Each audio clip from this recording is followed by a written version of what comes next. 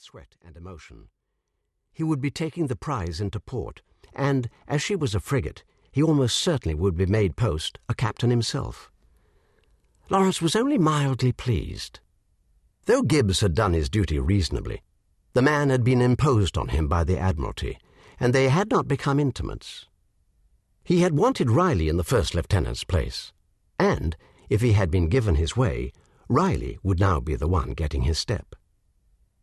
"Very well. What's all this, then?" Lawrence said now.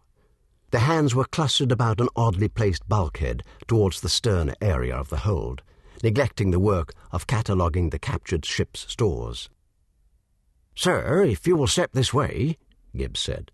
"Make way there," he ordered, and the hands backed away from what Lawrence now saw was a doorway set inside a wall that had been built across the back of the hold recently, for the lumber was markedly lighter than the surrounding planks.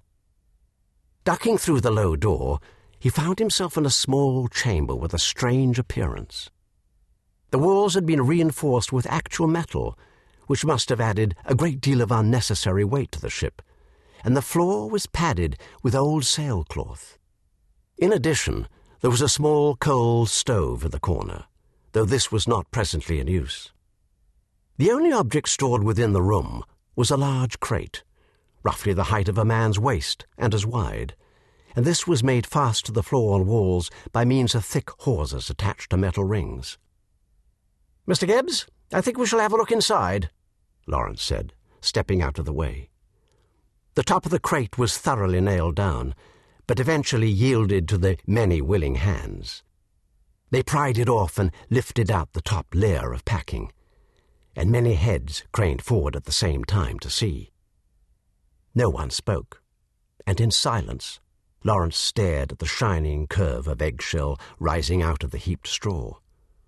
It was scarcely possible to believe. "Pass the word for Mr. Pollitt," he said at last. His voice sounded only a little strained. "Mr. Riley, pray be sure those lashings are quite secure." Riley did not immediately answer, too busy staring. Then he jerked to attention and said hastily, "Yes, sir," and bent to check the bindings. Lawrence stepped closer and gazed down at the egg. There could hardly be any doubt as to its nature. It was smooth and hard to the touch. He withdrew almost at once, not wanting to risk doing it some harm. Mr. Pollitt came down into the hold in his awkward way, clinging to the ladder edges with both hands and leaving bloody prints upon it.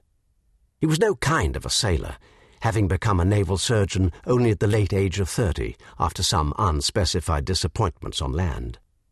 He was nevertheless a genial man, well liked by the crew, even if his hand was not always the steadiest at the operating table.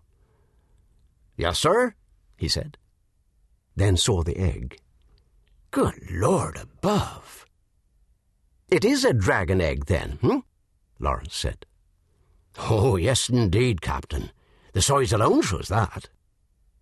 Mr. Pollitt had wiped his hands on his apron and was already brushing more straw away from the top, trying to see the extent. "My, it is quite hardened already. It will hatch soon.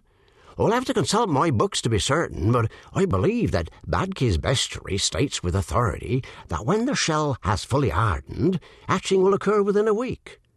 Oh, what a splendid specimen! I must get my measuring cords." He bustled away, and Lawrence exchanged a glance with Gibbs and Riley, moving closer so they might speak without being overheard by the lingering gawkers. "At least 3 weeks from Madeira with a fair wind, would you say?"